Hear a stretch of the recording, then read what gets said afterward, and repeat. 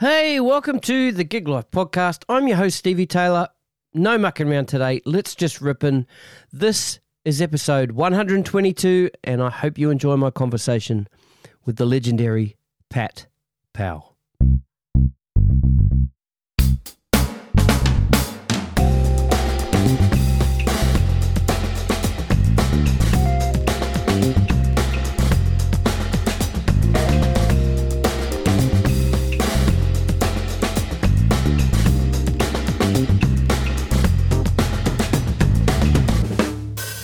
I think we're rolling. Pat Powell, welcome to the Gig Life podcast. Thank you very much. Man. It's an honor. It's good to have you here, man. Now your first name, can you help me pronounce that? Is it? Can I have a shot? Can I give it a crack? Yeah. Yeah. Is it Patel? No. Patu. Patu. Okay. Right. So you? Pat. Yeah, I know Pat. Yeah, I've just seen it through all my research and stuff. Yeah. Patu's actually my nickname. Oh, right. Okay. Right? So So what it is, it's a Jamaican name of an owl. Right? Oh, wow. Okay. A particularly ugly owl. So when Jamaicans hear it, they all fall apart laughing, you know. Right. But what it was about was me sneaking out at night. My sisters called me Patu because I was the night owl.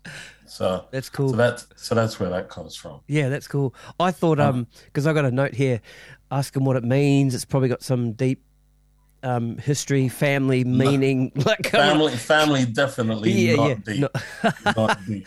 Yeah. Right? If you see a picture of this owl, man, you have a heart attack. It's that ugly. It's ridiculous. Okay, I'm gonna Google it now. It's gonna have Google it up. Quick look. So PATOO, right? And it's that owl in Jamaica. Got really, really big eyes. It's just scary looking, ugly thing. Oh, fuck. Look at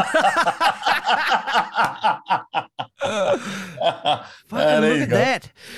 Look at that. Yeah. He's a happy dude. Nah, I generally don't show people those photos. Okay. Oh, man. That's funny. Now, we met for the first time towards the end of last year when we were recording the 100th episode of the podcast, actually, and it was like a bass player's hang, and we were talking about Jaco Pastorius, and there was myself, Adam Ventura, Mark Costa, Victor Rounds, and Steve Hunter, and yeah, man, and we were in that first floor room, and you came and hung out with us at the end there. It was cool. It's cool to meet you, man. Well, funny, second live gig I ever saw was Jaco. Is that right? Yeah. Oh, what's your Jaco story? We can get to that later. Yeah. That was, I went to see Weather Report. Yep. And I didn't know anything about them, didn't know what they were like, nothing. Yep. And I went, I was 17, and it just blew my shit completely. You know, I didn't know how to describe it, how to understand it, nothing. I was just blown away. Yeah. You know? Yep. And Jaco was a bass player. Yeah. You know, unbelievable. Yeah. I met Joe Zawinul about 30 odd years later and thanked him because it kind of changed the course of my musical life. Right. You know, seeing that gig, you know. In what way? Did it change? Did it make you go and listen to different types of music? That kind of music? It opened me up to jazz. Yeah. You know, and as much as I love other stuff, jazz plays a big part. Yeah. That's cool, man. Now, I said. Well, jazz funk. Yeah. Jazz funk, right. Yeah. How have you been? I mean, there haven't been gigs on. So, what have you been doing? I've still been recording. Yep. So I've done 5 tracks for the UK. Mm-hmm. 3 of them for a charitable organization. Yep. And 2 for a band based in Swindon, like a rock steady reggae band. Mm-hmm. And then the other things have been kind of remakes of glam rock tracks, you know. Oh wow! Which is really funny. Yeah. So where does your voice sort of fit into that? That's a really interesting combination. You know, your deep soul voice in a glam rock track, you know? Because when I think glam rock, I'm thinking of, you know, Whitesnake and like really, you know. Well, I did a remake of Ballroom Blitz, right, by The Sweet, right? Mm-hmm. So of course I don't sound anything like those guys, right? So for me to do it, I've got to find a way to put my character in it, but have fun with it and still keep the vibe that it's got. Yep. So where I went more kind of Rocky Horror Picture Show. So if you can imagine Riff Raff, I kind of went like that way. So it was semi-theatrical, a little over the top, but then it meant that I could use my voice and still sing the song, you know? Yeah, right. But with a different vibe, but with the same end result. Yeah. You said, you know, a bit before we hit record, and we'll talk a little bit more about this a little bit later on. And I know you did, you know, you're part of the session scene and doing voiceovers and that kind of stuff, and BVs on different things. Yeah. Is that always kind of been your way of approaching those sort of things? Like almost trying to find a character to get into No, just that. I know who I am. You know who I am. Good on you. I know who I am. Awesome. And I've known who I am for a long time. Fantastic. But I love singing. Yeah. And I don't care if I'm doing backing vocals or lead. Yeah. I like vocal harmonies. Yeah. So I like the idea of lots of voices. Mm-hmm. If I don't have the voices to use, then I'll layer them myself. Yeah. But I really enjoy voices and the voice. Yeah. But I also am a great believer in being versatile. Mm-hmm. Just because I love soul and I love blues and I love reggae doesn't mean I shouldn't be able to sing country, rock, for sure, pop. And, you know, in my mind, if you're a singer worth your salt, you should be able to sing anything. Yep. Yeah, that's cool. That's cool. All right, let's roll back to your childhood and how it all began and where you originally came from, and let's sort of work our way, you know, into music and then to this point. So, can you tell us where you were? Yeah, well, my parents left Jamaica and went to England, mm-hmm. and I was their first child born in England. Mm-hmm. So I've got two older sisters that were born in Jamaica, and myself and a younger sister born in England. I was born in the south of England. My little sister was born in the north. Yep. So you're from Bristol, is that right? Did I read that right? Yeah. Okay. Yeah. Tell us a little bit like what Bristol was like. Bristol, growing up in, and explain a little bit of. I lived in an area that was very close to the city, so it was very multicultural. Yep. So lots of West Indians.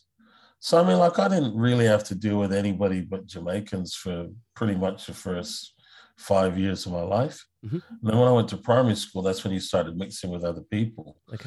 But the primary school I went to, it had kind of Italians, Polish, Hungarians, people from every island in the West Indies, literally, a few Africans, and then there were mixed race kids in amongst that. There were half whatever. So we kind of all grew up together. Most of those kids from our primary school, I'm still friends with now. You know, we still communicate.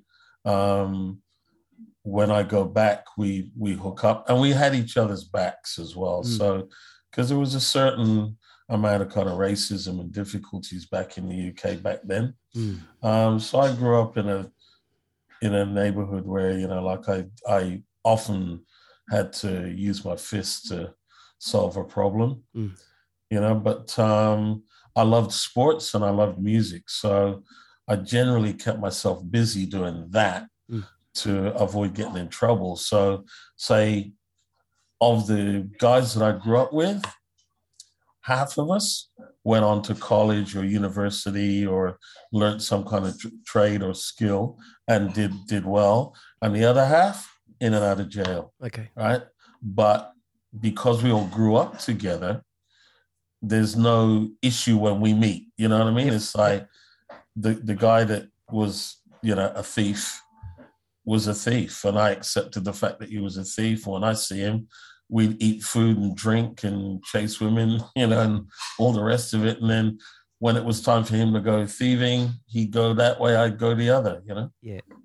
Yeah. What's the main sort of industry in Bristol, or what was it at that stage? Okay, the main industry in Bristol at that stage, it was always a port. Okay. So it was very famous. So its main industry initially was the slave trade.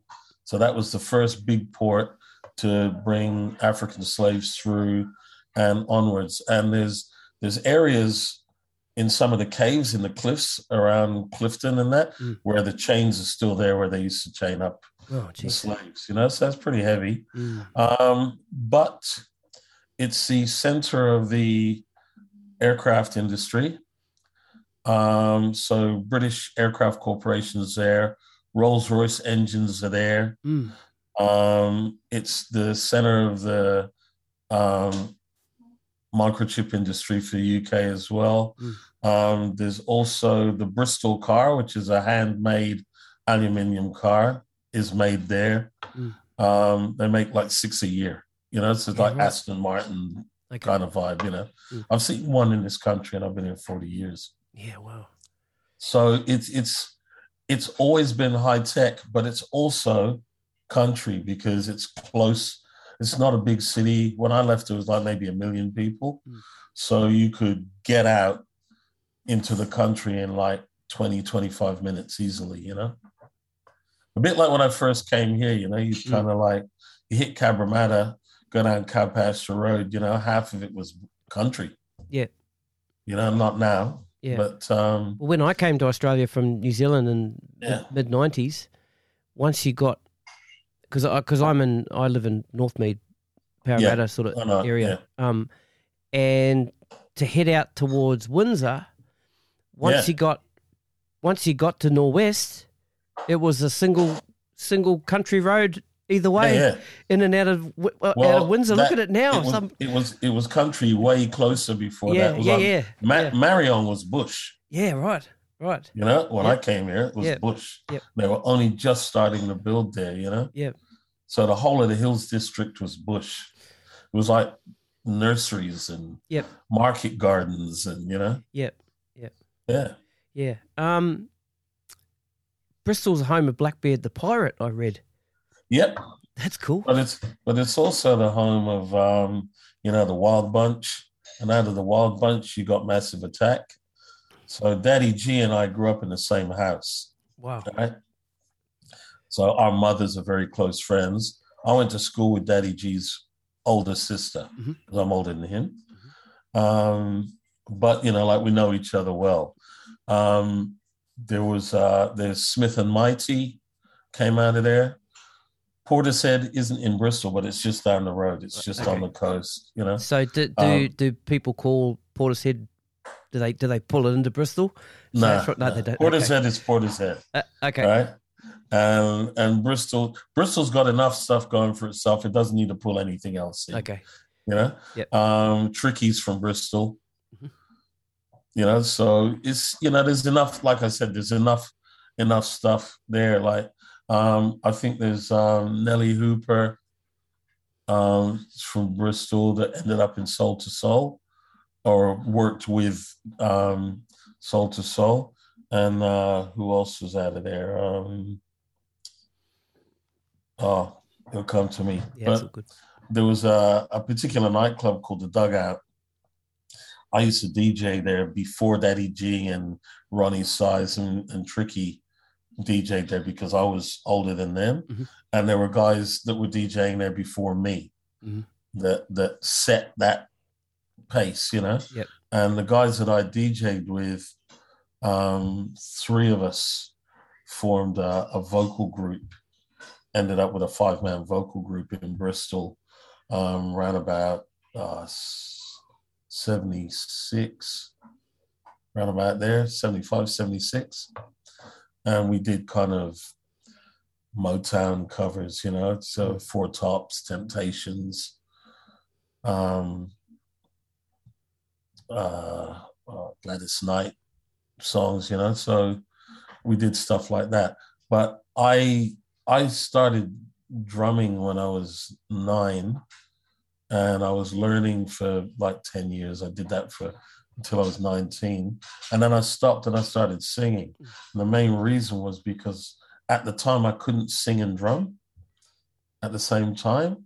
I'm like, I can do it now. I can do backing vocals now and drum, but my drumming chops are gone because I haven't played for like 30 odd years, except for a couple of gigs that I've done in the last 3 years, where if Declan Kelly's on the gig, you go, oh, Pat, get on the kit, you know, and I'm like, I'm freaking out. I'm like, you know, I'm holding a groove, but I'm too afraid to play a fill and too afraid to leave the groove, you know? Yeah. But there's nothing wrong with that. No. Nothing wrong with it's fun. It's a lot of fun. For sure.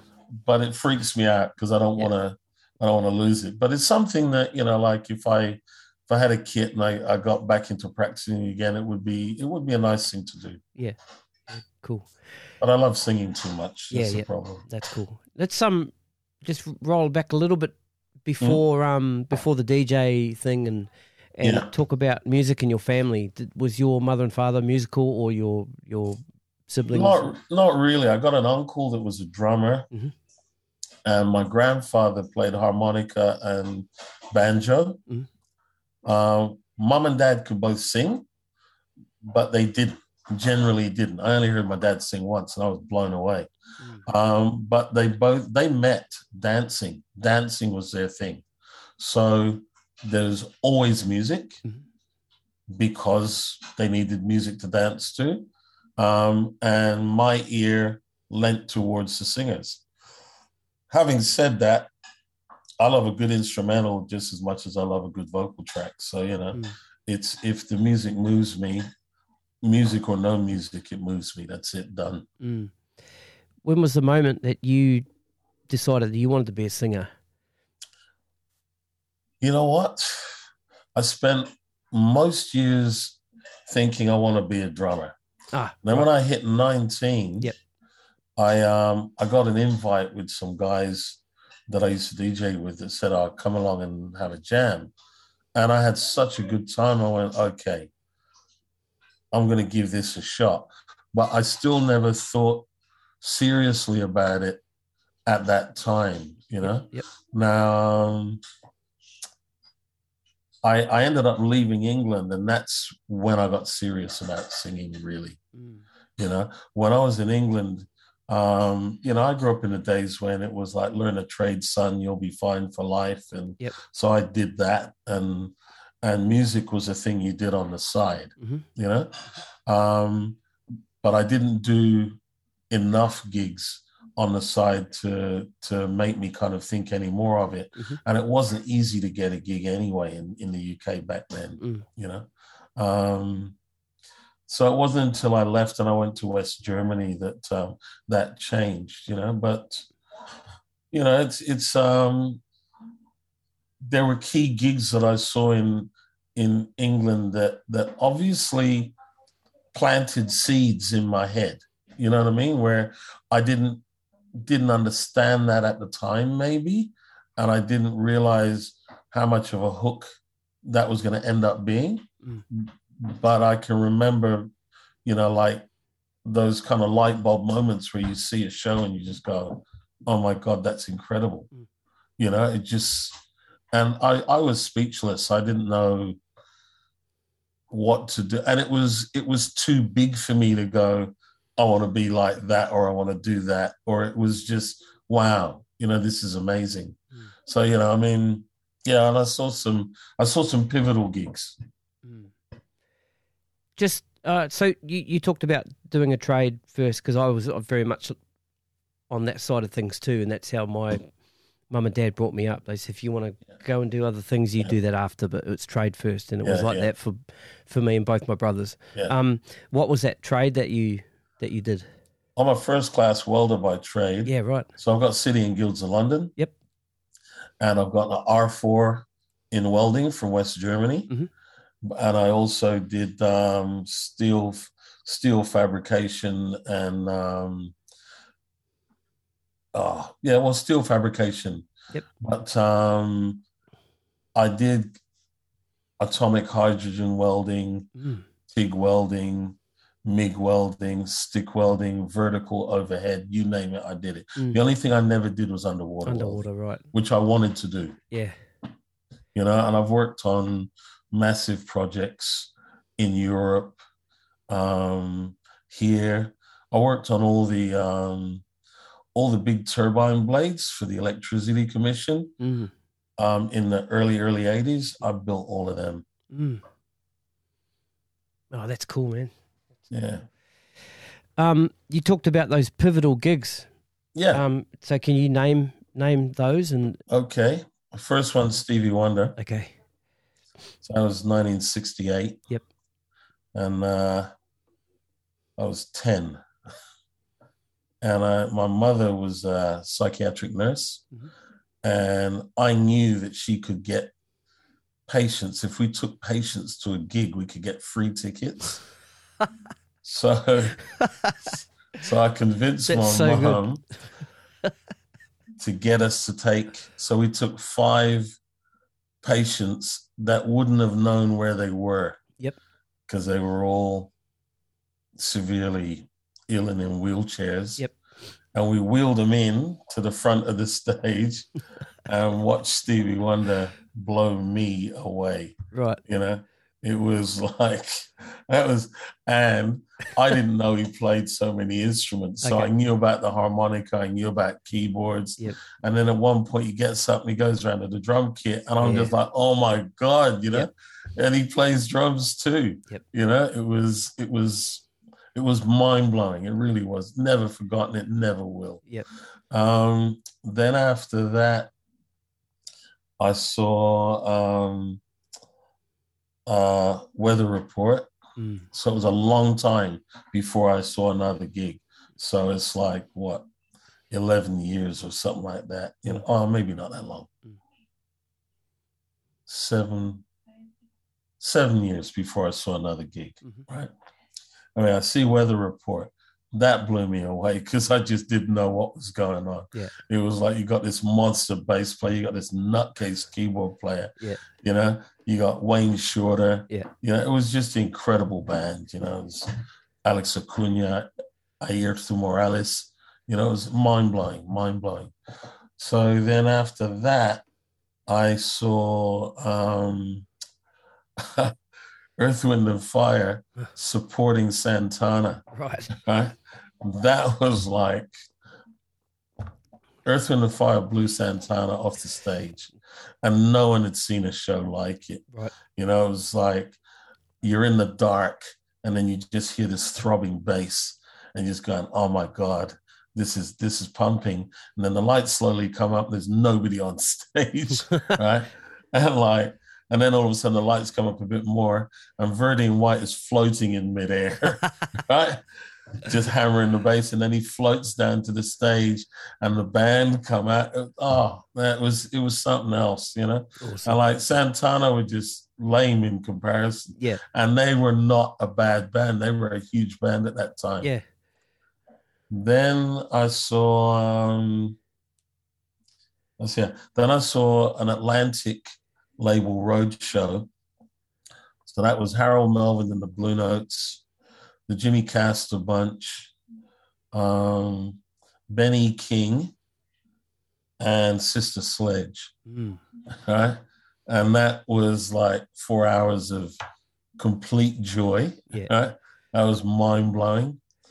And then the last gig I saw in England before I left was the Parliament Earth Tour, which was Parlay, Brides of Funkenstein, Funkadelic, and then Parliament. That was 4 hours. Yeah.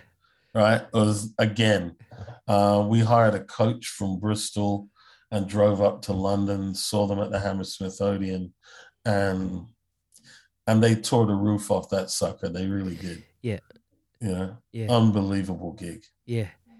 Did you still have drummer's eyes at that stage, or were you sort of starting to? I think I was starting to think more of singing. Yep. Right. By the time I hit Parliament, I was definitely leaning more towards singing. Yep. So I was 19, I think. So I saw all of those guys. Then I went to Germany, and I had a cousin there that wanted to put a band together. So he played bass. I sang, and we found a few, expat Brits, some West Indian, some Welsh, some English, whatever. And we put a reggae band together in Germany and did really well, did a few gigs. And then I entered a vocal competition, which I won. It's the only vocal competition I've ever entered. I'll probably never enter another one. Yeah. But I won it. And at the end of the night, I got the prize, and a guy comes up and he says, "I want to manage you." And I went, "Yeah, sure." So 2 weeks later, I was gigging with a dance group. So I had 2 girls, 2 guys dancing behind me while I sang, but you sang to playbacks, so I left the band because I could make more money doing this, Yep. And you would do like 2-3 gigs on a Saturday night. So I was still working as a welder in Germany, but working weekends, and each gig would be in a different town, but you only did a 1-hour spot. So you did your spot, bolted to the next gig, did that, bolted to the next gig, did that, and you made a shitload of dough. So it was a really, really good time. And then gigs I saw there, I saw Billy Cobham there. I saw Stevie Wonder again. I saw the Hotter Than July tour. I saw Stan Getz. That was great. I saw Peter Tosh, and I saw Bob Marley. Cool. Yeah. So that's all before I came to Australia. Yeah. And I think the first year or 2 that I was here, I didn't see anybody because there was nowhere for them to play, really. Like the entertainment center hadn't been built at that point. Yep. So what made you come to Australia? Stupidity. Some people call it love. Okay. Yeah. Anyway, okay. All right. So you get here. Were you seeking out a welding job straight away, or were you thinking I'm going to try and give music a full-time crack at this stage? Well, at this stage, I've now been singing in Germany, right? Yep. So I don't want to weld anymore, really. Okay. But my trade papers are what got me into Australia, because they didn't want singers. They wanted skills that they didn't have, and I had skills that they didn't have. So I came out here on that. I worked for about 10 months, and then got a band together and started playing, and that was that. So I arrived 5th of June 1981, and then I did my first gig, I think 3rd of December that year, right? And I kept working for maybe another 4 months and then stopped. And I just did music full time. Okay. Yeah. What was the scene like here in the 80s? Amazing. Yep. Like the pub rock scene was amazing. It was literally every pub was a gig in every state almost. And the radio stations supported and promoted the live pub rock scene.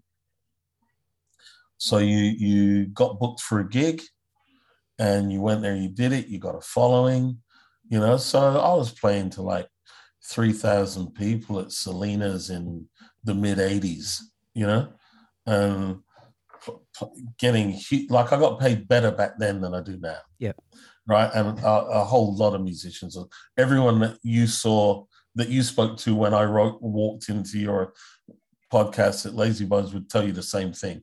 We were all earning better money back then and treated better in a lot of respects. It's a weird thing, but like the venues and the clubs back then were probably all owned by criminals, right? So as long as you had a blind eye and you didn't see anything, it was fine, but you got paid well and you got taken care of. And then that all got cleaned up and it became corporate. And believe it or not, the corporates are worse. Mm. They don't treat us with anywhere near the respect that we used to get treated by so-say bad people. Mm. But, the difference between the two, the corporate and the crims, it's not that great. It's not that big. Mm. Not from a performer's point of view. Yep, I understand. I do understand. So that band that you put together originally when you got here, what kind of music were you guys? You talked about pub rock. Were you going into the pubs to play? Yeah, I was going into the pubs. I was playing reggae. You playing reggae, mostly. Right? Okay. Yeah, because what happened was I ran into a couple of guys, and funny enough, I'll tell you how my first band came about. It was weird. I got a free ticket to go and see UB40, right? At, I think the Hordern Pavilion, right? And I liked UB40's first two albums, didn't really like them after that. Anyway, so this is a little while later, not blown away. Jojo Zepp and the Falcons were the support band, didn't think much of them at all, right? So I'm walking out and I see another black guy, he's from Fiji, he's a bass player. So we connect. He introduces me to a Barbadian singer, and we become friends, because of that Caribbean connection. Meet up a couple of times, and we exchange numbers, leave it at that. One day, I'm at the Barclays Cinema in George Street City, which doesn't exist anymore, watching the movie 2001: A Space Odyssey. So I'm sitting there in the dark watching the movie, and then there's an intermission, and they're playing all this great jazz funk that I love in the intermission that I haven't heard anywhere since I've been here. Yeah. So I've been here about 2 months at that point, right? Some guy comes up and says, "Excuse me, Mr. Powell, there's a phone call for you." And I'm like, shit, I don't know anybody, Yeah. So I get up, I go into the office of the cinema, and my partner has rung, and she says, "Oh, look, there's a party going on in Newtown, and Ronnie, who you met, wants you to go there. He wants you to meet some people." I went, okay. And I went, how did this guy know her? And she said, she rang him up and said, "Look, I need to get a message to my partner." And he said, "There's 300 people in here. How could I possibly know?" She said, "He's black." And he said, "I know exactly where he's sitting." Right. So, I was rare back then. Yeah. So I go to this party, and everyone in the band that I first put together is at this party. And we rehearse for a little while, do a couple of odd gigs. And then the first kind of paid gig is 3rd of December. And then we played together for years. And then I moved on and joined a couple of other bands, But I was always into doing different things and various things. I never wanted to be pigeonholed and locked down, which didn't help me in the 80s. Okay. It was fine in the live scene, but it wasn't great with recording. People wanted you to do one thing, Okay. It would be like, "What are you into?" "I like it all." No. You got to pick one and focus on that. We need the reggae guy on the books. We need the soul guy on the books. Yeah. Yeah. Okay, I understand. But you can't be all of them. Yeah. Right. Far out. Yeah. Anyway, what was the reggae scene like? That around that time? Healthy. Okay. There were a few good bands around. There was Untabu, which were around before I got there, and then there was Calabash. I had a band called Carib. Mm-hmm. There was another band called Shango. There was UB42. But there were other reggae bands around as well. And reggae, and also there were all the ska bands that had copied the two-tone thing, which I had missed because that didn't happen until after I left England. Okay. And I lived in Germany, and two-tone didn't happen in England. And then it got to Australia. So you had the All-Nighters and the Strange Tenants and the Leftovers and all of these ska bands. So ska and reggae was party music in Sydney. And it was in Melbourne, in key parts of Melbourne as well. So it was just party music. People would get down and go nuts, especially to the ska, because they related more to that up-tempo vibe than the slower reggae. But we used to have these. We used to have the Caribbean nights. Well, it was the Afro Caribbean nights initially at Paddington Town Hall, and we'd pack it out, you know. And then we used to have like Sunday afternoon sessions in a church hall in Surrey Hills. So, you know, there was music everywhere. Yeah. Music everywhere. Yeah. Let's talk about how you got into that studio, that session scene. Do you remember that? Do you remember that first session? And you know what? I can't remember how I got the first session. Okay. But the first session was actually for an ad, a jingle, right? And I'm doing the lead vocal, but the woman doing the backing vocals is a woman by the name of Vanetta Fields. And I knew who Vanetta Fields was. And I was like, you know, starstruck, you know. And she was cool as just going, hey, look, you know, it don't mean a thing, relax, you know. This is a woman that sung with Ray Charles and was an Ikette, and you know, just like, and she was Johnny Farnham's backing vocalist forever. You know, it was just consummate professional, amazing singer. Yep. And I'm in there, and I'm going, they've got this the wrong way around. It should be her, and you know, but she put me at ease and made me okay. So that was my first session, was a jingle for some ad, you know. In the heyday of that sort of session stage, how many sessions a week you reckon you're doing? I don't know. I mean, like I would do 6 gigs a week without thinking twice about it. Yep. And in amongst that, there'd be like 1 or 2 sessions. Okay. You know? Okay. So well, I'm just trying to paint a... So the sessions were like, initially it was all either backing vocals. I did a lot of backing vocals for Sony Music female artists. Okay. So, you know, so I got used for that.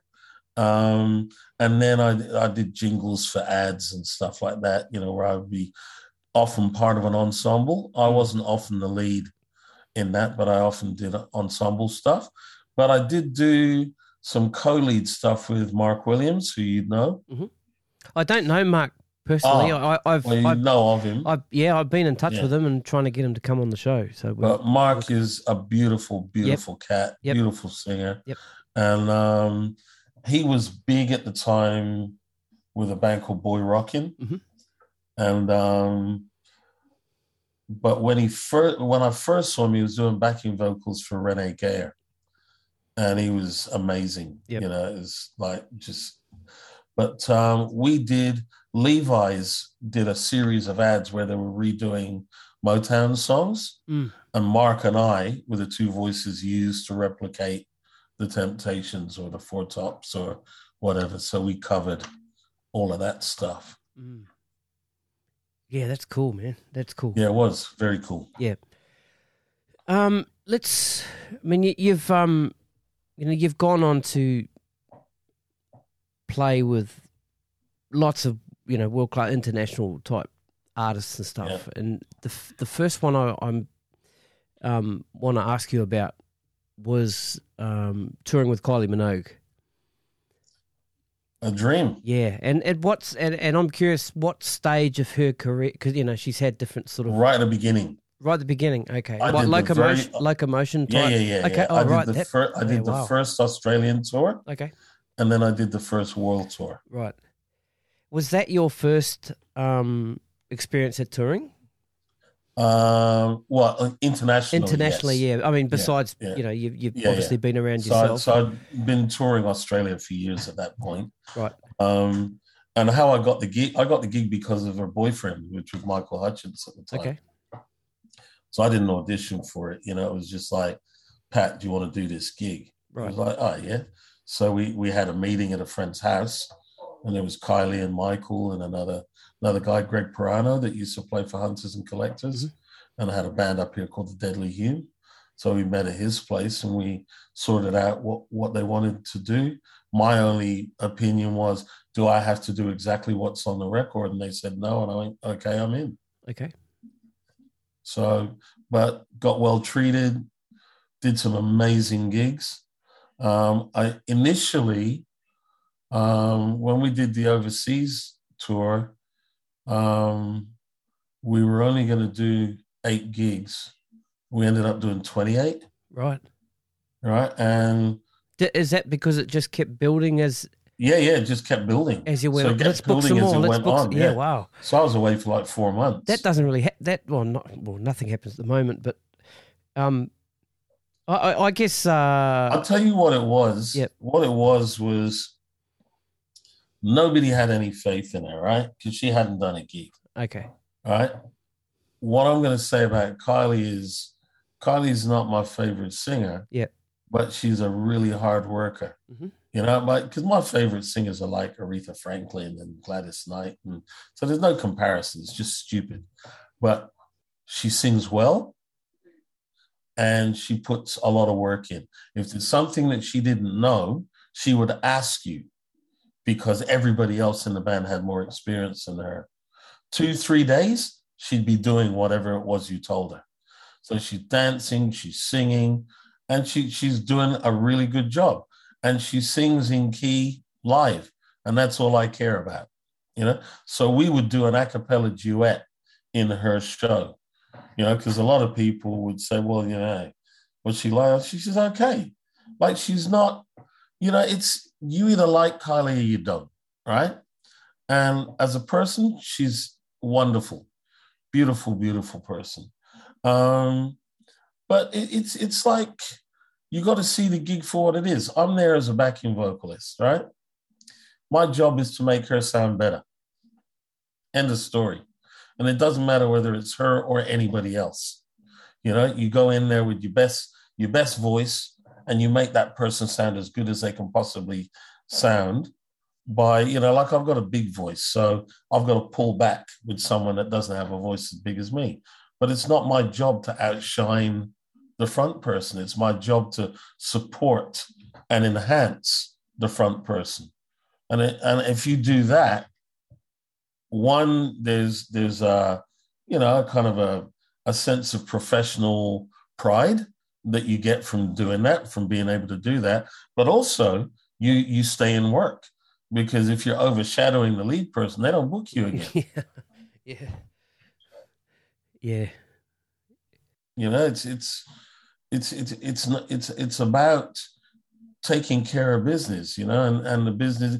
When I'm singing lead, then I'm singing lead, you know, and I got to do that in her show because she would do a costume change and I got to go out there and do a little spot for me, which was fantastic. It was good for me at the time. Mm. That's cool.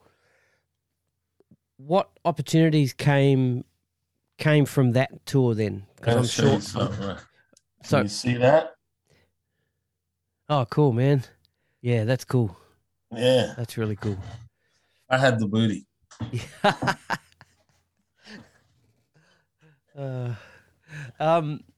What opportunities came to you from that tour?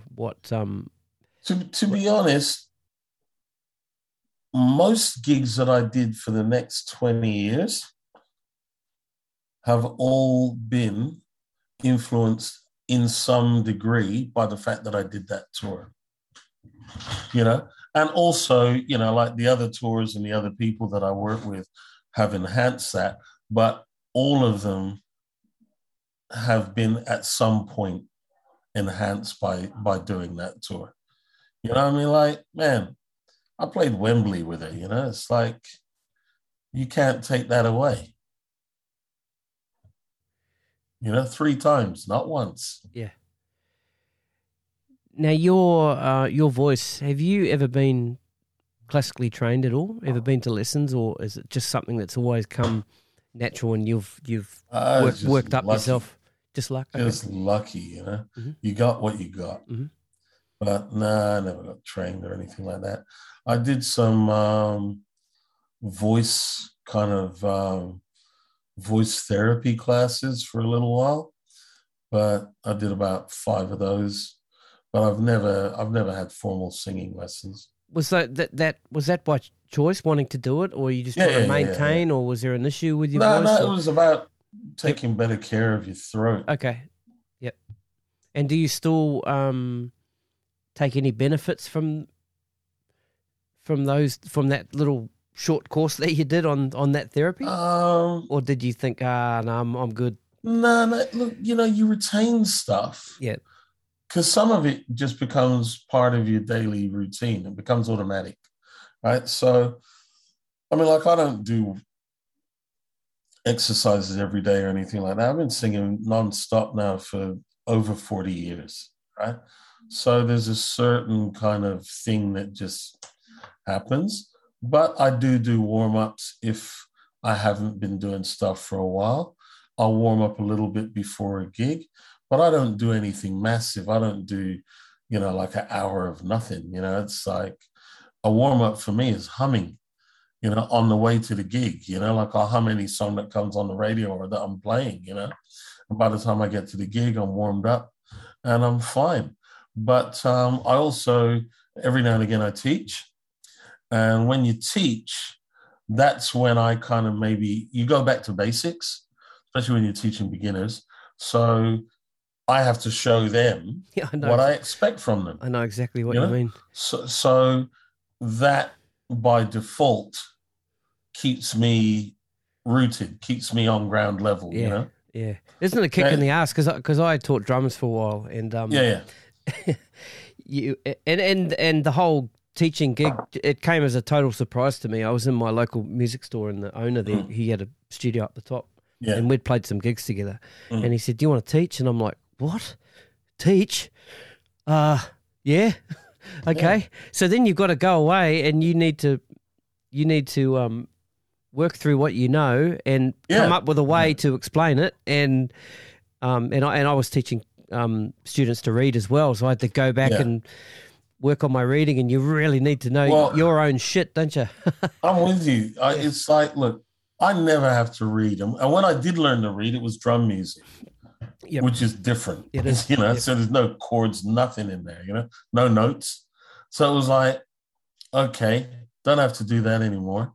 And then I would just learn songs by rote, So now, like if I've got to do a song by sheet music, it would be horrible because I'll get there, but it's so slow.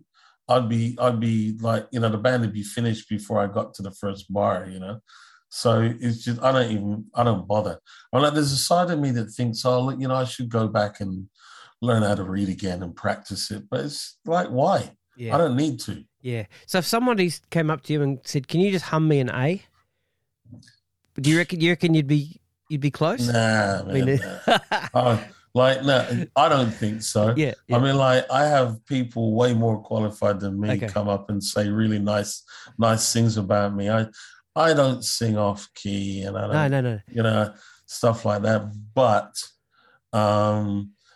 once I've got my first note, I don't need the band. I understand. I know what you're saying. I'm fine after that. It's just those cats that have the perfect pitch, Yeah, cats have perfect pitch. Usually make a big deal about having perfect pitch, and I think that's great, But move me. That's it, eh? Move me. It moved me. It's like I was in the car today and Steely Dan came on. I switched the radio off. Yeah. I'm not a Steely Dan fan. Aren't you? Right. Okay. Nah, man. Yeah. They're soulless. Yeah. Well, they're technically great. But they're soulless. Yeah, that's it. After that 30th take. You know what I mean? It's like Parliament, Steely Dan. Yeah. James Brown, Steely Dan. Stevie Wonder, Steely Dan. Yeah. I'm sorry. Yep. Steely Dan loses. Yeah, gotcha. For me. Gotcha. And I have a whole bunch of friends that every now and again we do a gig and I go, "Oh, you went to the Steely Dan School of Fun." Right? And they look at me like, "What?" And I go, "Nah, dude, man, like, I want to hear you play." Yeah. Yeah. It's like, that's funny. Let's talk about the 90s in Sydney. I know from 95 onwards, what the scene was like because I was part of the scene. Mm. The early 90s, what was that like here? Well, the early 90s, you kind of have to start in about 88, 89, because what happened was dance music was starting to come into America, into here, from America. So there was like dance, there was house and techno and all this stuff starting to come in, and hip hop. Yep.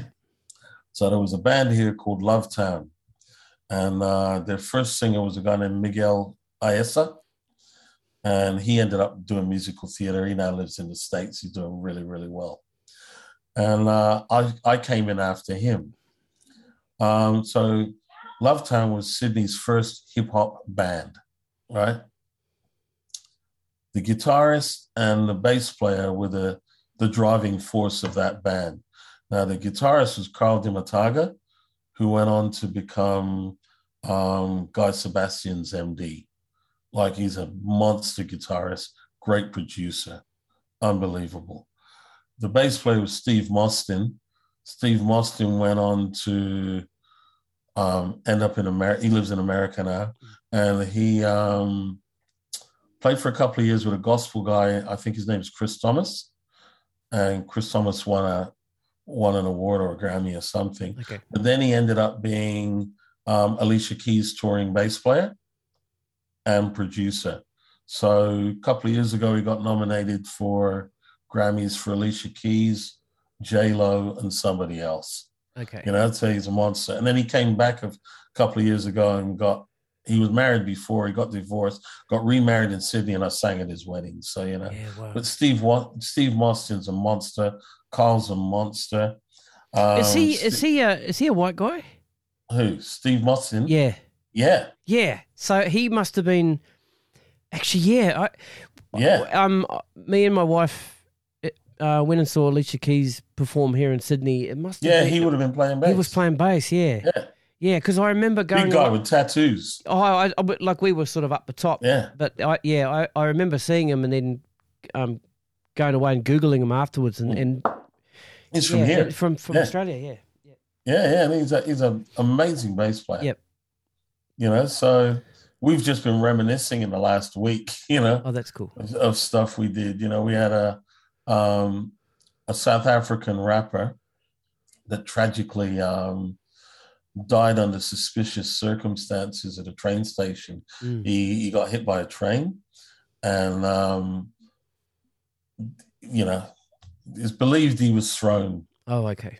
In an altercation or something like that, but we don't know for sure. But he's gone, and the band kind of broke up after that. But so I got into that scene. I also had always hung around with the blues guys. So bands like the Bondi Cigars and the Hippos, and, so I would go to a blues jam, sing a couple of blues gigs, and then run off to do my hip hop gig, So there was this transition that was happening between, say, 89. So 89, I've done Kylie's first tour. 1990, I go overseas with Kylie. I come back, and I'm in a band an act called 10 Wedge, which is the 3-man vocal group. And I saw one of your videos the other day. It's Australia's first 3-man vocal group, Yep. So that hadn't been done or seen before here, so I did that. But I'm still in ska bands, funk bands, and reggae bands while I'm doing all of that. But 10 Wedge was doing most of the work, right? And Lovetown was doing hip hop as well. Lovetown was probably gone by about 93, 94 maybe, it was all over. I left them. 10 Wedge kept going from probably 90 to about 95. And then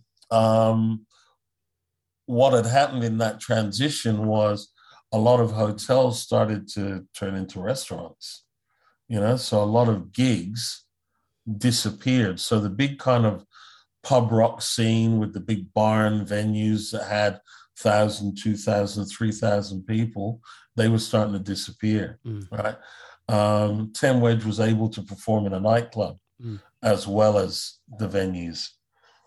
So some of the supports that we did were like the chimes that we did at Selena's in front of 3,000 people. That was in a venue. And then we did like Prince's after party at Metropolis in Sydney, in North Sydney, you know? Yeah. So you go from rock heads to club heads, right. and perform in both venues. So we weathered that transition really well. A lot of musicians didn't do too well because DJs were starting to come into prominence, where a DJ would be able to take over a Friday or a Saturday night in a venue, which was obviously cheaper for the venue than a band, and less hassle. So that's where they went. So bands were starting to get less and less gigs, and a 3-piece vocal band could go anywhere. So that's kind of how I survived through the 90s, was doing the vocal group thing. And also at the same time, I'd gone from doing jingles in the 80s to doing more voiceovers, and voiceovers actually pay better anyway. So I was kind of better off doing that. All right, let's talk about 2000s then. 2000s. Well, the changes there, like I'm not gigging as much and I'm teaching more. Still doing lots of voiceovers, but the teaching is, I'm teaching at King Kids, which is King Kids, most of their kids ended up on things like East Street and Home and Away and stuff like that, but they needed to have a rounded kind of balanced repertoire. They needed to be able to sing, dance, and act. And then I went from there to Brent Street. And Brent Street is like big time, It was, who did Hey Hey It's Saturday? Daryl Summers? Daryl Summers. It was his wife's business. She started that. I think it started as Dynamite Studios, and then it turned into Brent Street, and then she sold it and other people took it over, and I worked for them. So I did that for a little while. That's like an academy or like a performing arts. Yeah, it's definitely an academy. And they're based at Fox Studios now. So they're at, or the Entertainment Quarter or whatever it is, but it's there now. But I taught for them for a while. And I set up the vocal course at a place called the Learning Lounge in Taramara. I did that for 3 years. Still gigged, but I was teaching when I was gigging because I was a single dad at the time, so I couldn't really gig as much as I couldn't tour. I could gig in Sydney, but I couldn't tour because I had a little daughter to look after. So, because my daughter was born in 97, so, So touring kind of took a bit of a back step. I'm still gigging, but primarily in Sydney and not really going anywhere other than maybe up the coast a bit to Newcastle or, a bit further and back. And that was about it. Might go up to Byron now and again, but that was it. So it wasn't certainly by then, by the 2000s, I'd be relegated to doing maybe 3 gigs a week. As opposed to 6 or 7. When did you record your first album? When I was looking on Spotify, it's got 2013, but I'm not. I don't. The first album that I did was 2003. And that was a jazz album. Called King Powell. Because sometimes on Spotify they'll have an album on there and it'll have a date on it, but it might be. So 2003 was King Powell's, a jazz duet album. And then the next album that I did for me was 2018, right, which is called About Time. Now, in between that, there are albums by the Protesters. There's 2 albums by the Protesters, which I'm the lead singer and main co-writer of. Yep. All of that material. There's a stack of other albums that I'm on as well. Diesel and Dub, Declan Kelly. So there's 2 tracks on that I sing, but I didn't write anything on that. It's all Midnight Oil songs. So there's a whole bunch of albums that I'm on, but they're not under my name. And singles. Yeah. I'm on, like there's Paul Mac. Which one? Yeah, he's only had one #1 hit. Was it Just the Thing? Yeah, right. Okay. Awesome. Yeah, so I'm on that. Cool. Backing vocals on that. Yep. Margaret Ehrlich. Yep. Your compadre. Oh, yeah. Boy in the Moon. Yep. That was #1. I'm on that. Oh, wow. That's awesome. Yeah, I'm on that. Jenny Morris, another one of your compadres. I'm on a couple of her albums doing backing vocals. Yeah.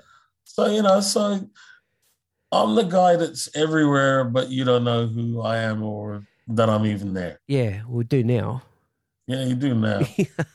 But I turn up in surprising places. Yeah, that's cool. That's cool, man.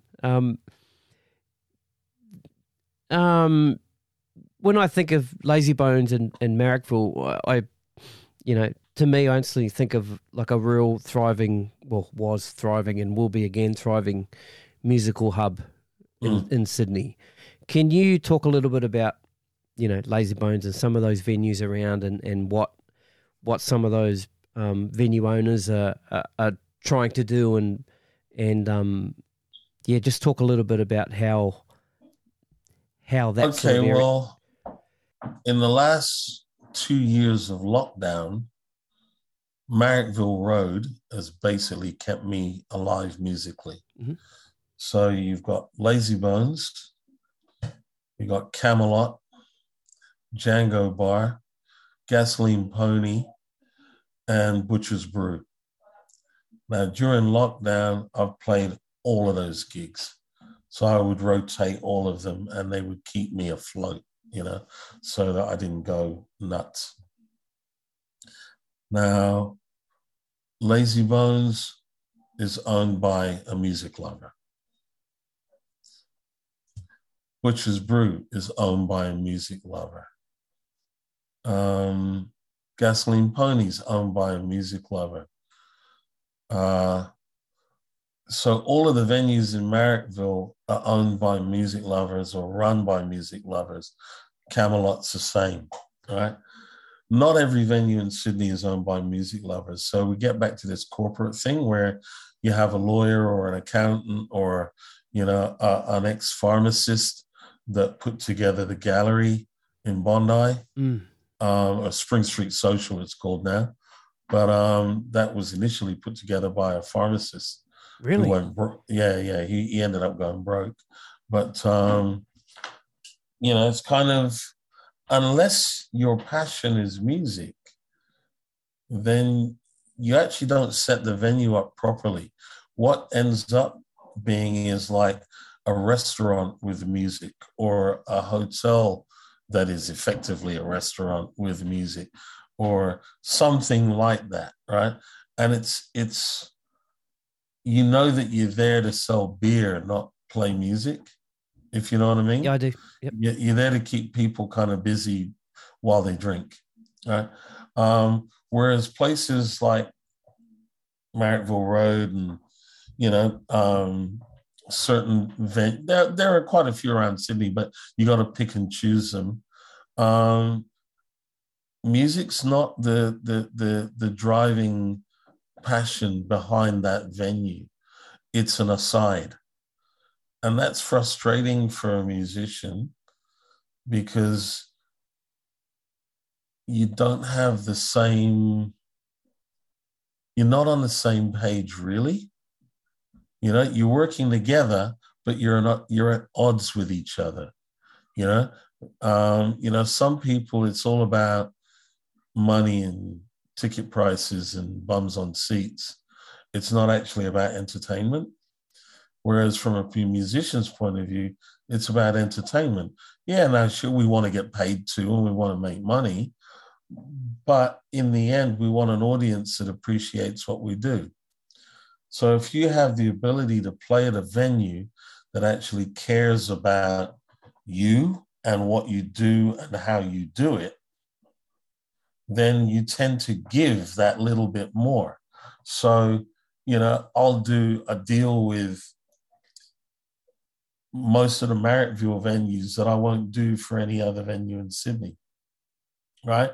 And the main reason for that is when push comes to shove, those venues will call me back. So my first gig back after this lockdown is at Lazy Bones. Yeah, it's on Tuesday, right? Is it Tuesday? No, Friday. Oh, Friday, sorry. So Monday's the first gig back. I'll be there anyway. Yeah. Right. I'll probably be there on Wednesday because another friend of mine who I support, Hammerhead, you know, Jason. Brewer, yeah, he's been on the show. Yep. He'll be there. Yep. So I'll go there to support him. You know what I mean? He's supporting me. I'm going to support him. So it's kind of, but we all have dialogue with the owner of the venue, you know, and the owner's gone, right, we need to get this kicking again. What can you do for us? And we go, well, what can you do for us? And we sit down, we talk it, we nut it out, and we come up with something that works for all of us. Now, when Lazy Bones first started, he wasn't paying decent money, you know, it was crap. And we said, well, okay, we'll come in here and we'll do this. When things get better, take care of us. And he has done that. He has done that. It's about working together. It's about being a team or a family. You know, it's like the musicians' fraternity, large as it is like a family to me. You know, and I have family in every state in this country that I can share with, lean on. They can lean on me, you know, and that's the beauty of it, you know. And I have that in New Zealand as well. So it's not relegated to just here, you know. Yeah, man, that's awesome. Yeah. Let's talk about your current band, the Pat Powell Band. What's well, let's talk about the Pat Powell Band, the whole sort of thing, and how that came about, and what sort of different incarnations of the band it's been over the years, and what you're doing now. The Pat Powell Band was about being able to do stuff that I wrote that I want to do when I feel like it. Yep. So then I had to do an album, and that album's about time. But the Pat Powell Band can be anything it needs to be at any given time. So for argument's sake, I'll go and do a wedding as the Pat Powell Band and do a whole load of covers. Okay. You know what I mean? Yeah. Because it's me. I understand. Yep. So it doesn't matter. But the Pat Powell Band can go out and do originals all night as well. So just depends on the gig. I'm in another band called Irie Man, which is a rock steady band. It's run by a very good friend of mine, Ilya Sweck, and we do basically covers, but there's a couple of originals in there, and it's his band, but I'm generally the lead singer for that. We also have another band of his called the Groove Depot, which is more blues soul leaning, and he will play in the Pat Powell Band or Irie Man, and we change the format to suit the individual gig. Gotcha. You know, we don't get caught up in that. We want to play together, we dig each other, it's easy, and we pick the players to suit whatever we're playing on the day. The Protesters is a reggae band that I've got with another guy, Michael Brown, and that's all original. And that came out. It was Michael's concept that I joined him with. We're the main songwriters, but other people contribute as well from the band. But that band is essentially about human rights and social injustice, in a reggae vibe, because reggae lends itself to the cry of the underdog. Yeah. And then there's the jazz gigs. It's I do a lot of jazz, often with James Ryan or with Andrew Dickerson, or with both of them, or me doing them on my own, but it's again, it's more about Pat Powell is about entertainment, right? And someone will ring me and say, I need this. And I go, okay, I've got the band, I've got the network, there are enough musicians around that I play with. Like I said, when I met you that first time, I've played with all of those guys. Yep. And depending on the gig dictates who I play with, Steve Hunter's in a band called the Subterraneans. Yep. I sing for him quite regularly. Yep. It's one of the toughest gigs that I have to do. Yeah. Right? Yeah. But it's really gratifying when I do it. Yeah. Yeah. You also do some Motown-y sort of stuff like Marvin so Gaye kind of like Calvin and those are the kind of revival kind of nostalgia shows that I do. Yeah. So I'm in the Dancing in the Shadows of Motown. Yep. But I'm also in the Marvin Gaye Experience. Yep. I've also got a Nat King Cole show which I run. Oh, cool. And I've got a Bill Withers show that I run. And I run the Bill Withers show with Justin DeLeo, the bass player. Mm-hmm. So those are the things that I do. But I also do some soul blues stuff every now and again with Liza Olbach and Kate Lush and Clayton Doley. So, now and again I do a double up with Rob Seuss where we do a blues sing. I've got a band that I play with sometimes in Canberra doing blues as well. So it's kind of book the gig and we'll sort out how and who and what, the week before. That's cool, man. Yeah. Yeah. So you got that real hustle vibe when you need to. No, it's what I've got a bit of a hustle vibe. I don't hustle like half of my friends do. Oh, really? No, man, I'm too lazy. Right? but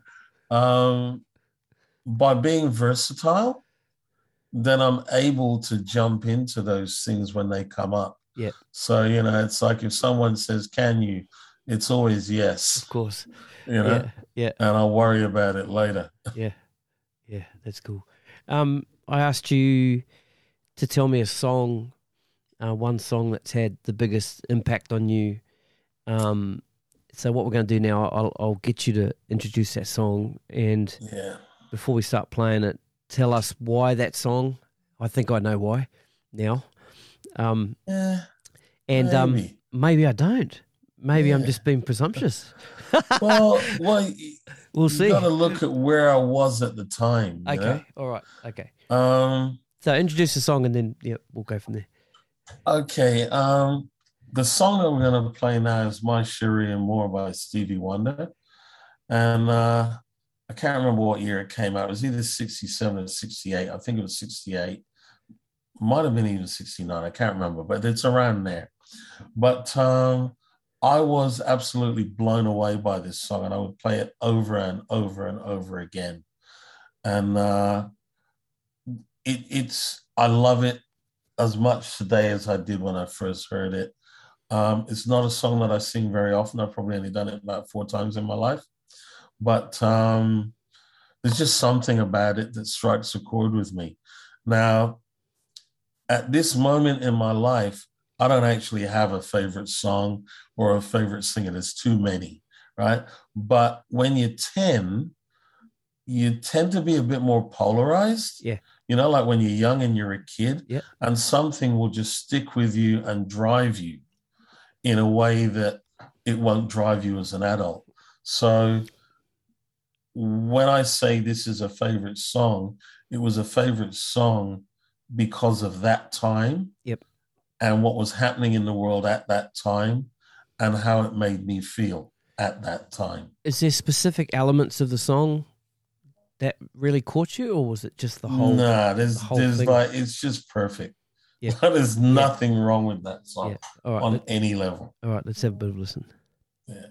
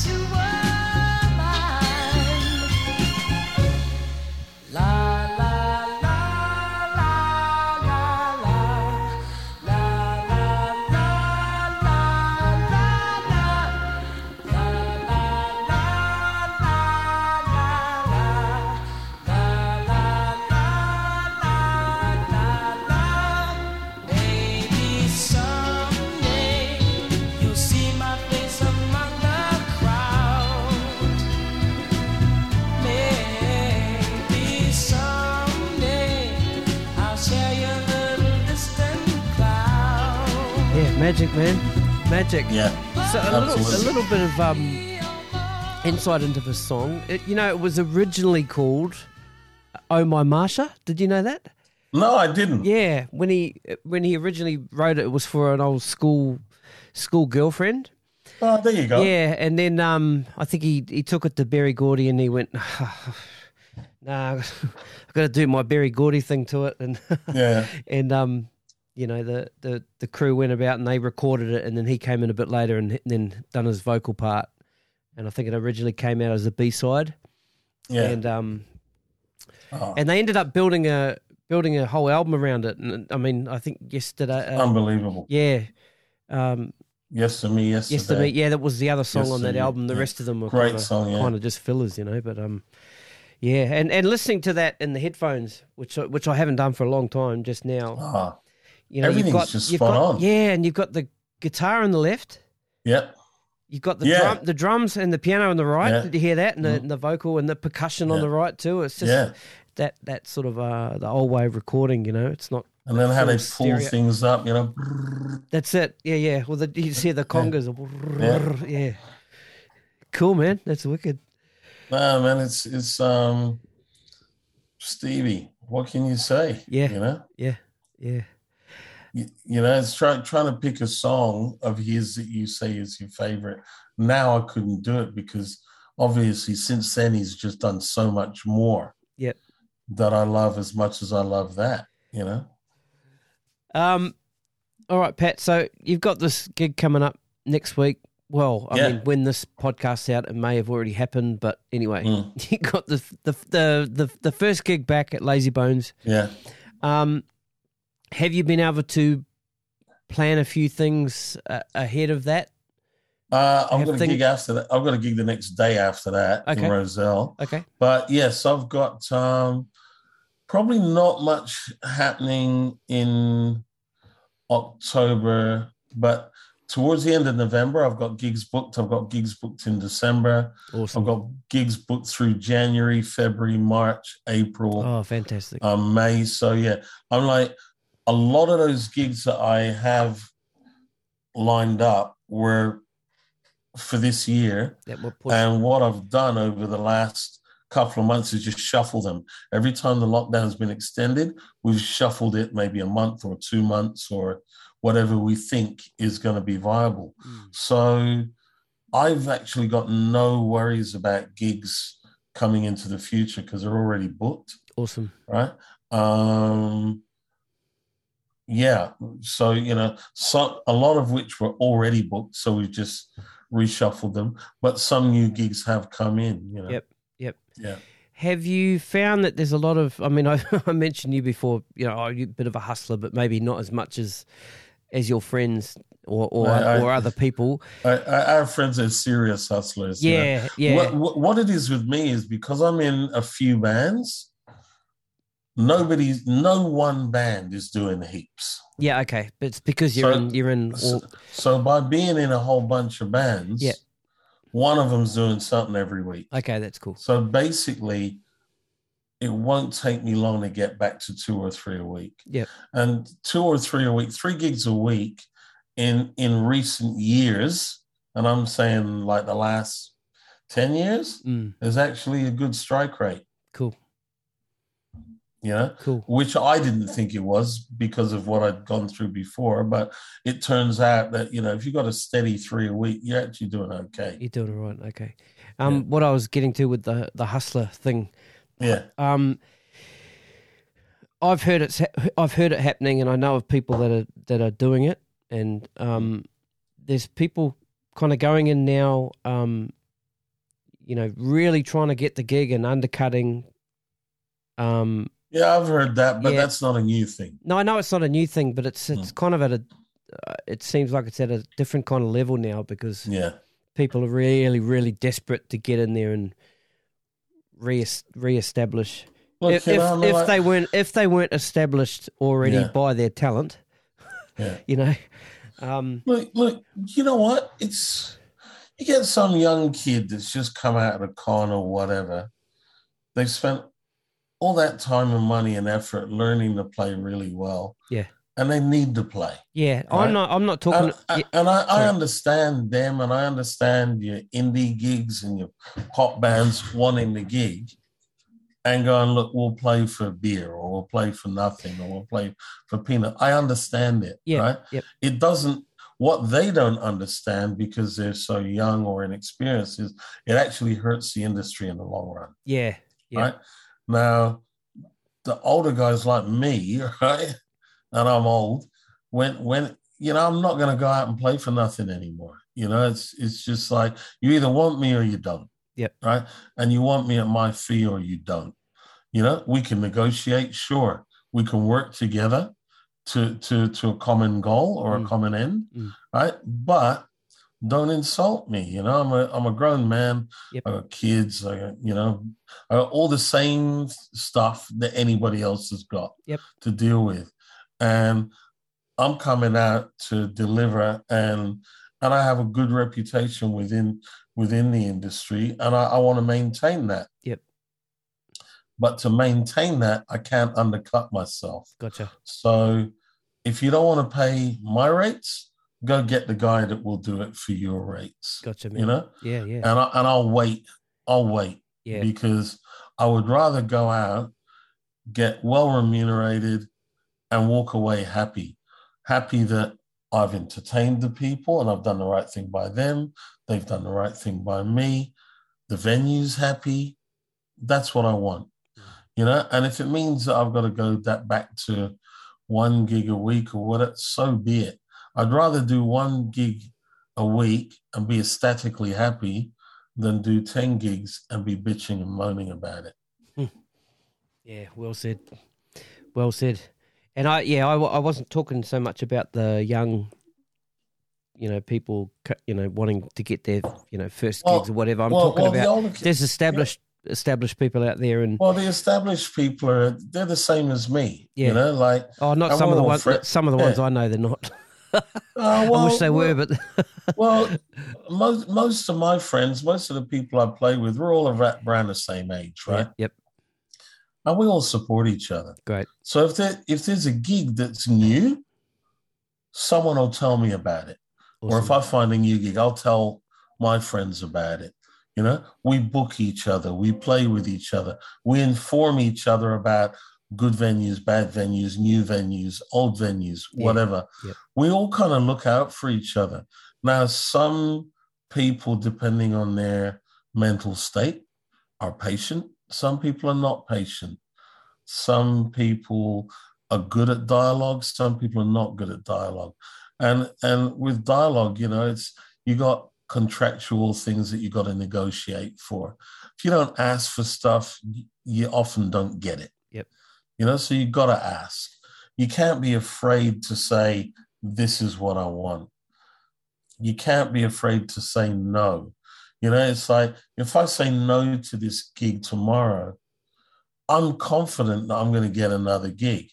I don't know when, but it doesn't matter. But I think I'm good enough to get another gig. Yep. And you have to believe in yourself. There's a certain amount of belief that you have to have in yourself to get up on stage in the first place. Yep. So if you've got the guts and the chutzpah to get up on stage in the first place, then you use that same thing to negotiate a fair deal. There are venues out that want entertainment and they want music and they want good players, right? And when they get the players that aren't good, and to be honest, I've only seen one bad band in recent years.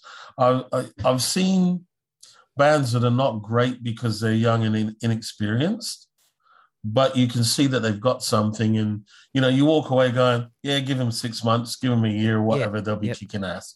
And that's great. I love that, and you encourage that. Yep. But there was a band that supported me in, I think it was Wagga, right? And they were truly horrible, and it was like, I can't remember the last time I saw a band that I just went, oh my God, they're truly horrible. I didn't even know what they're playing. It took us like 20 bars to figure out what song they were playing, right?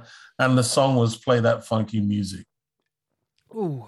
And usually you know what song that is off the intro riff. Right? And I was there with like 10 other musicians going, you kidding? Yeah.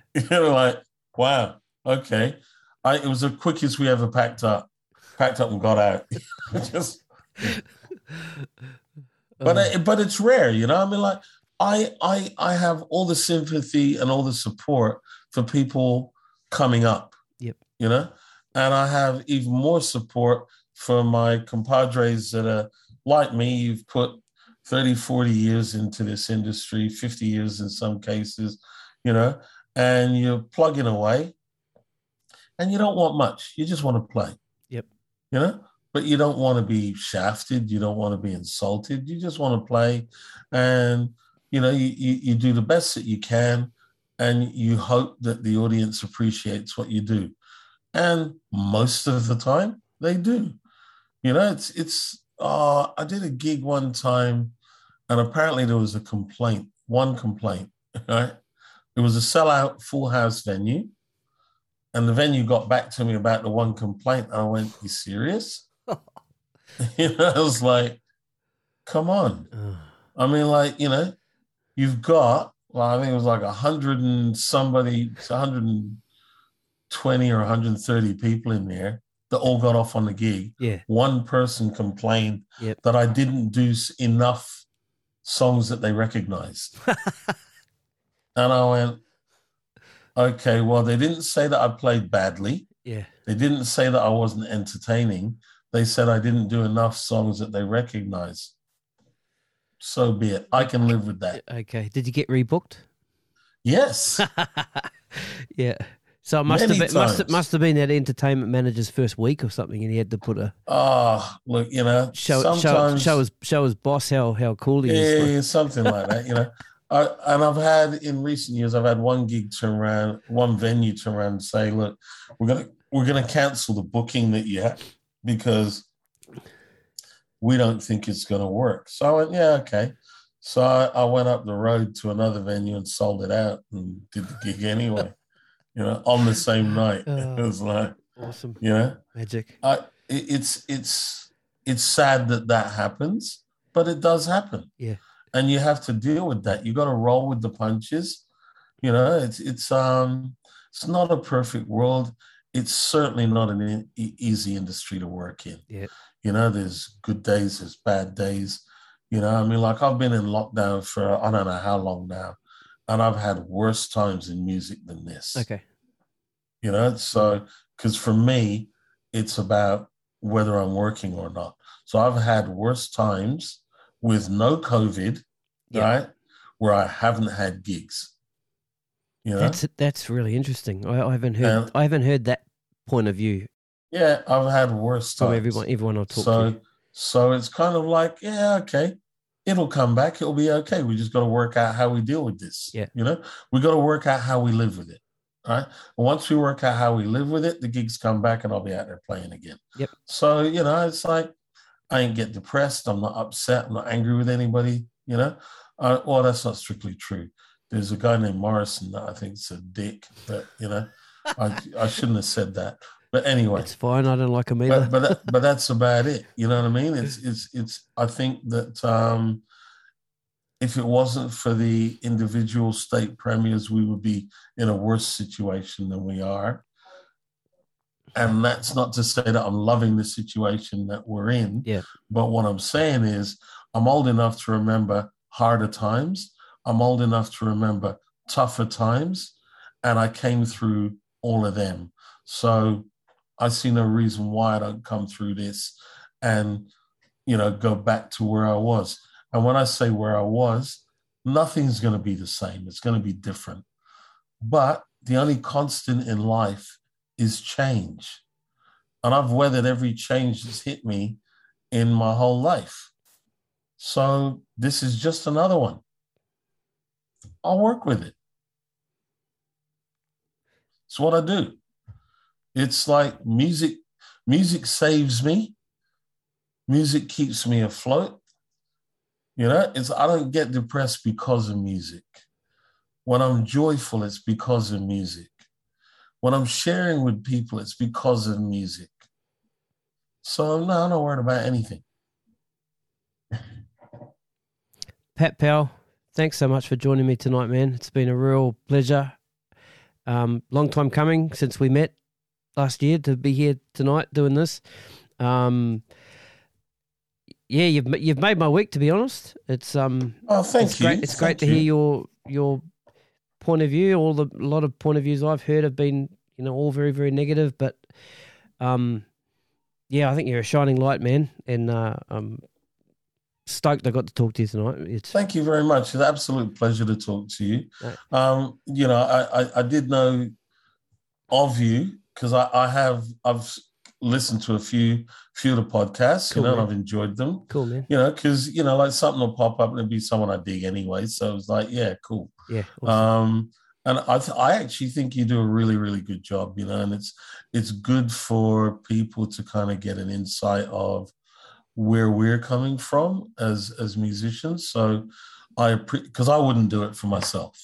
So okay. I appreciate the fact that you're doing it for me and the fraternity that you and I are a part of, because I didn't know you played drums, but so it means you're one of us. So again, it means that the questions make sense. The end product is something that everyone benefits from, listener and artist alike. Well, thanks so much, Pat. Thanks Pleasure, so much, man. Pleasure. Talk to you soon, bro. Take it easy, and I hope so. I'll be out to see a gig soon. Cool. All right, see you, man. I'll introduce you to this kind of stuff. What's that, Jesus? What is that? Single malt whiskey. Ooh. Oh, lovely. Lovely. Yeah. Talk soon, Pat. Talk soon. Right, later, man. Bye.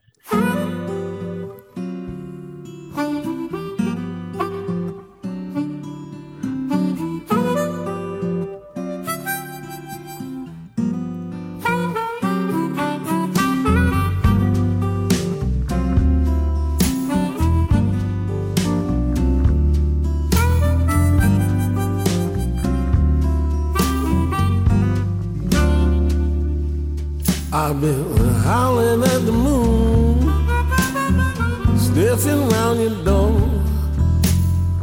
all to no avail, but there won't be no more off the lead. Baby, let me off the lead.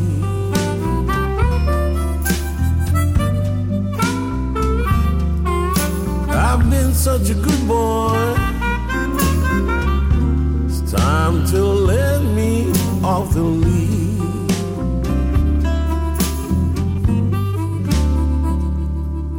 Well, I haven't dug a hole and I haven't made a mess. Ain't been chasing cats, and so you must confess off the lead. Time to let me off the lead.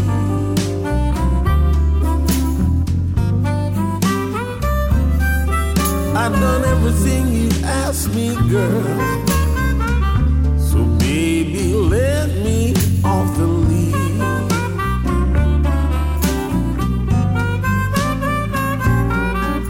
So if you set me free, I'll be on my best behavior, waiting by your side. Girl, I'll be your savior. All the other dogs, I won't let them near. Oh, baby, you got nothing to fear.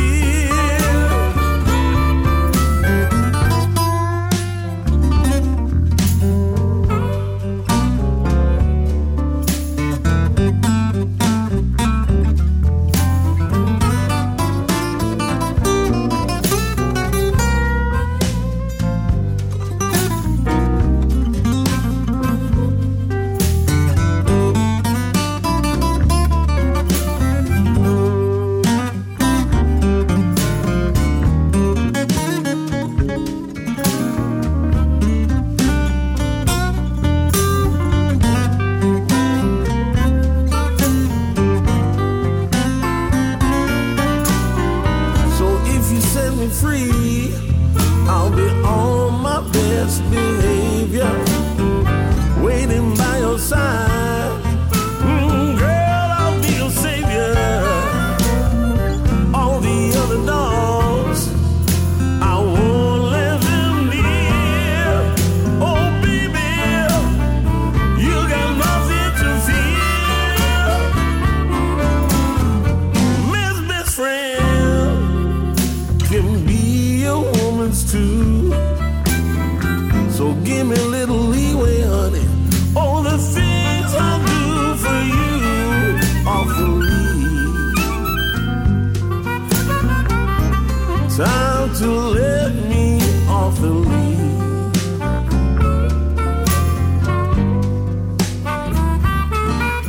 It's nothing you'll be regretting, so honey, stop your fretting.